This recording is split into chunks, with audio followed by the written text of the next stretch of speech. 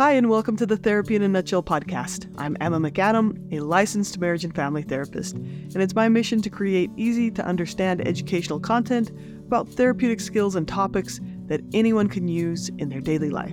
Stay tuned till the end of the video to learn more about my mental health courses, discounts, and other news related to Therapy in a Nutshell. I hope you enjoy the episode. Each podcast episode comes from a corresponding video you can find on the Therapy in a Nutshell YouTube channel. Also, these podcasts are educational and don't replace the advice or direction you may be receiving from a therapist or other health professional. All right, let's jump in. In this video, I'm going to teach you an important skill to be less emotionally reactive. This last year, my family needed to buy a house. We were living in 1,500 square feet with 6 people, and we were trying to work from home, and it was just too loud and tight. So we looked at homes for over a year.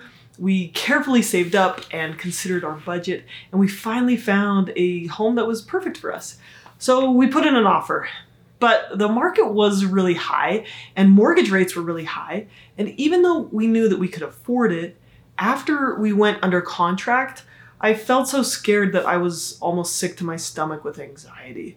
And it would have been really easy for me to think, this anxiety means that we're making the wrong choice. This anxiety is a sign that we shouldn't move forward. Or if I feel this way, it must mean that we need to back out of the contract. But I knew this would happen, that I would feel this way before we went under contract. Before we submitted our offer, I told my realtor, you need to text me every day until we close.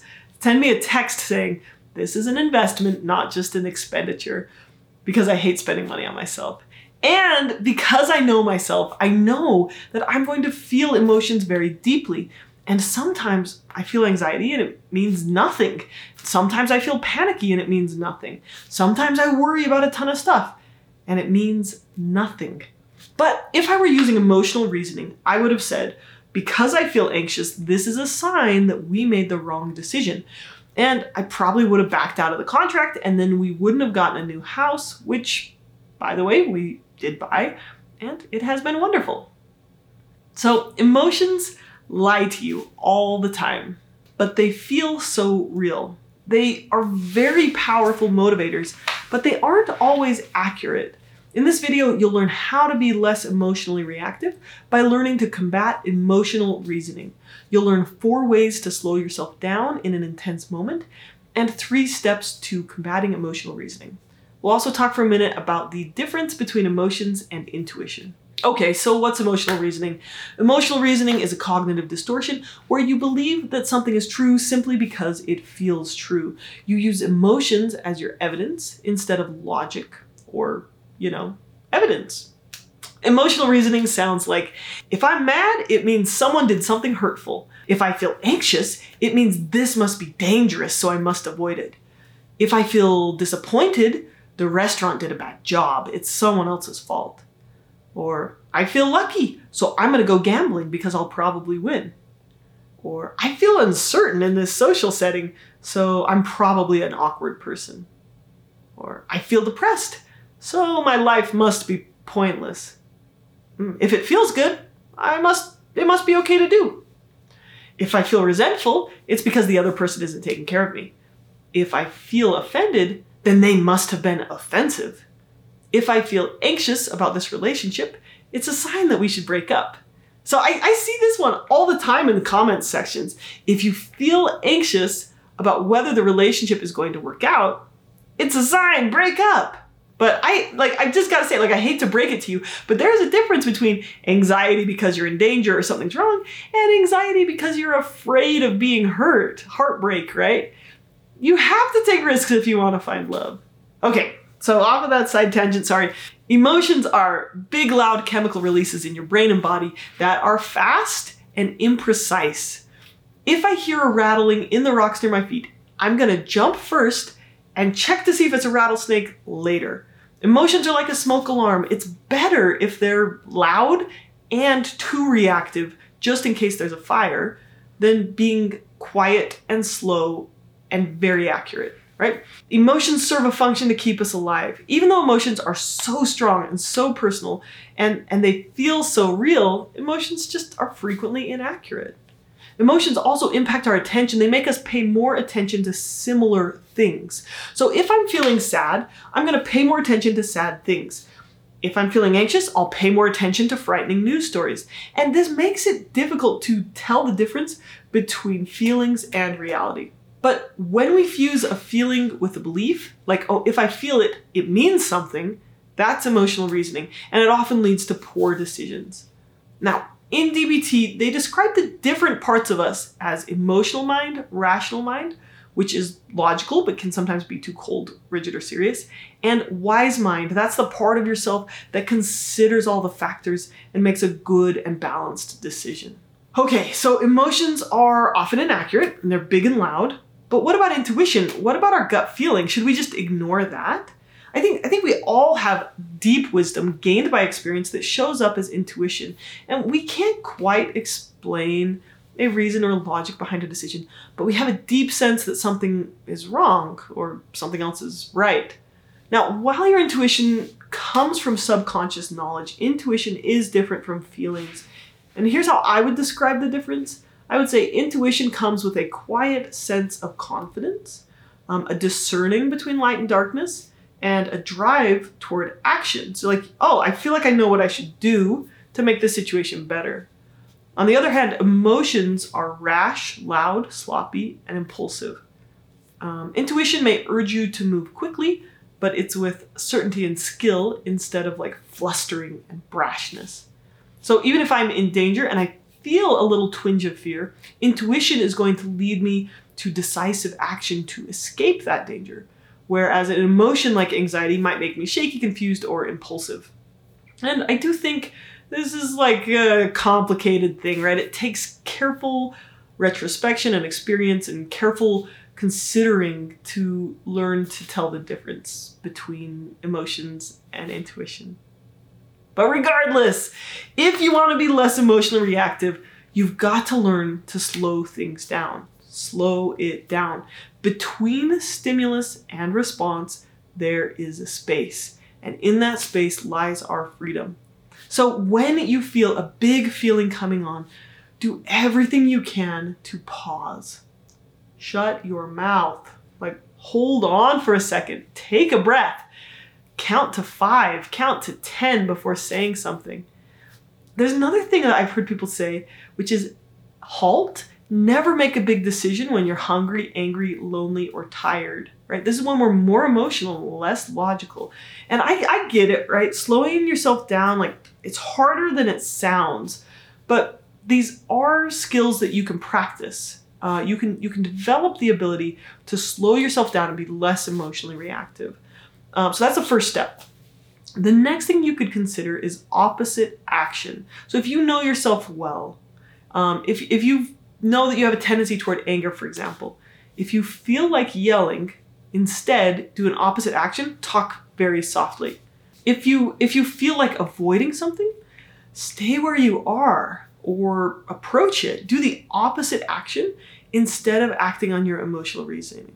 So for instance, if you feel afraid, don't avoid the thing that scares you. Approach it instead. So taking opposite action is one of the best ways to change your thoughts and feelings.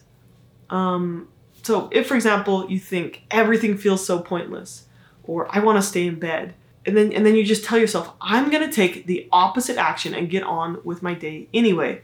Like, what's going to happen? You might have some positive experiences. You might get some things done. You might feel a little bit of energy. Your anxiety might decrease because you're channeling all that cortisol and adrenaline into action. So taking opposite action can be really helpful if you know that you have a tendency toward emotional reasoning and emotional reactivity.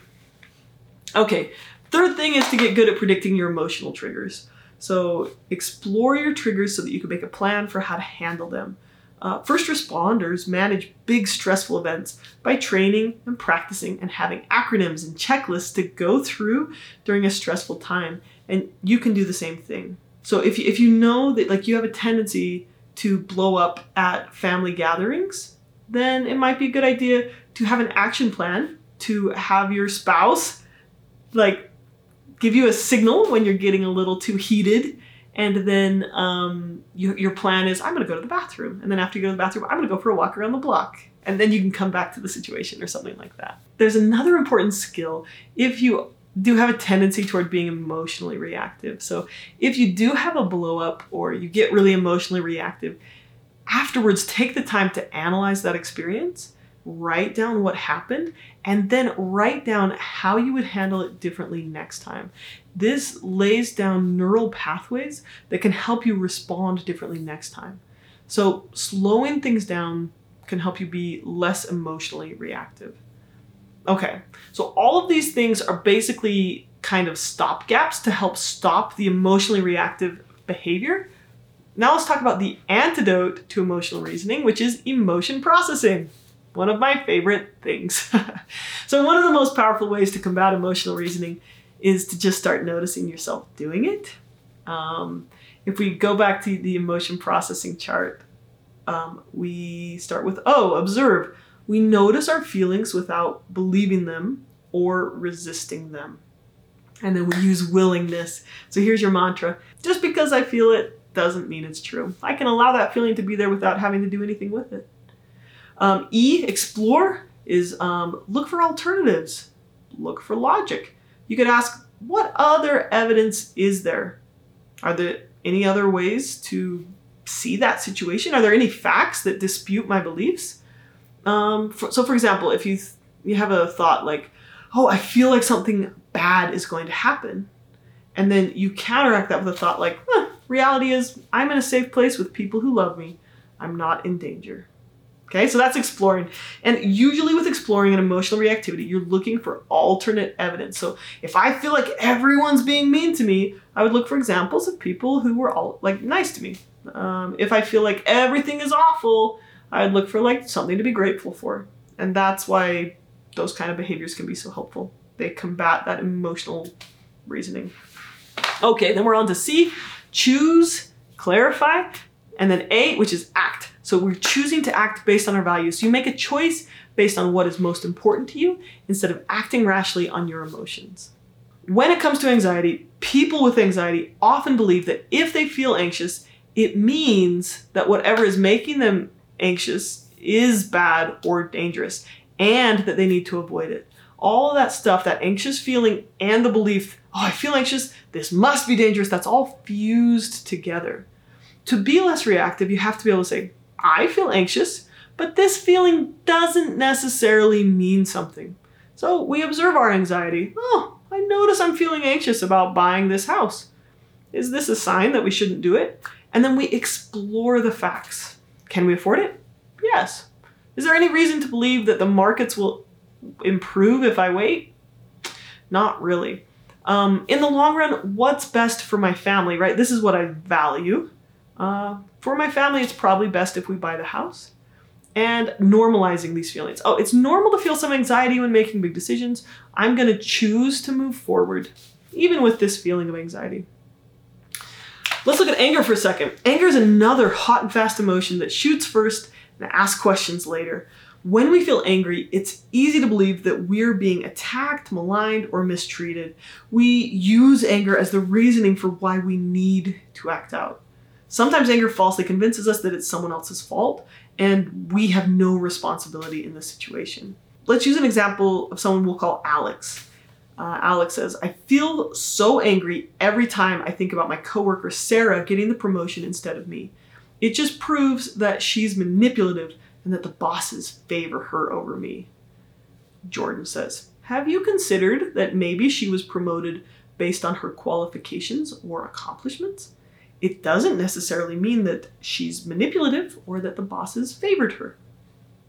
No, I just know it. I feel so angry and betrayed when I think about it, so there must be something unfair going on. My feelings wouldn't lie.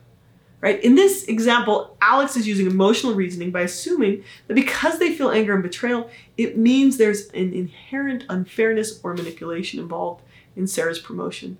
They're letting their emotions dictate their perception of reality rather than evaluating the situation objectively. So first, observe. Alex could say, I feel really angry right now. I'm upset that I didn't get that promotion. I'm noticing that I'm thinking it's unfair, and I'm having thoughts like, Sarah is manipulative. Second, explore. Are these beliefs true? Is there any other evidence out there? Well, I have been showing up late to work a lot lately, and I didn't finish that last project on time. Maybe she was promoted because she did finish her project on time. Third, what would be helpful? What actions do I value? Well, I'd like to get promoted, so maybe I could talk with the boss about what I could do to perform better, and I can put more effort into being on time. Also, if I really do believe that the boss is unfair, being really angry probably won't make me happier. Maybe I need to get a new job or some new skills so that I can get a new job. So in this situation, emotional reasoning made Alex feel helpless and angry, but when they processed their emotions, they got some ideas of helpful actions they could take. If we want to have the freedom to live the life we value, if we want to be intentional and have the power to choose our path of happiness, we need to be able to incorporate these 3 different sources of information: our emotions, our logic, and our experience, and then slow ourselves down enough to see things clearly. Then when we know what we really care about, we can make choices to line our life up with our values.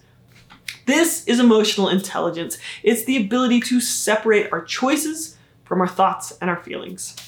Okay, I hope this was helpful. Thank you so much for watching, and take care. I hope you enjoyed this episode and found something you can add to your daily routine that makes your life a little bit better. If you want to learn more about topics like how to process tough emotions, how to change your brain, how to build better relationships, or support someone you know with a mental illness, then check out my classes at therapyinanutshell.com. And if you feel like these podcasts have been a benefit to you, please leave a rating so others can more easily find this content. Thank you so much, and have a great day.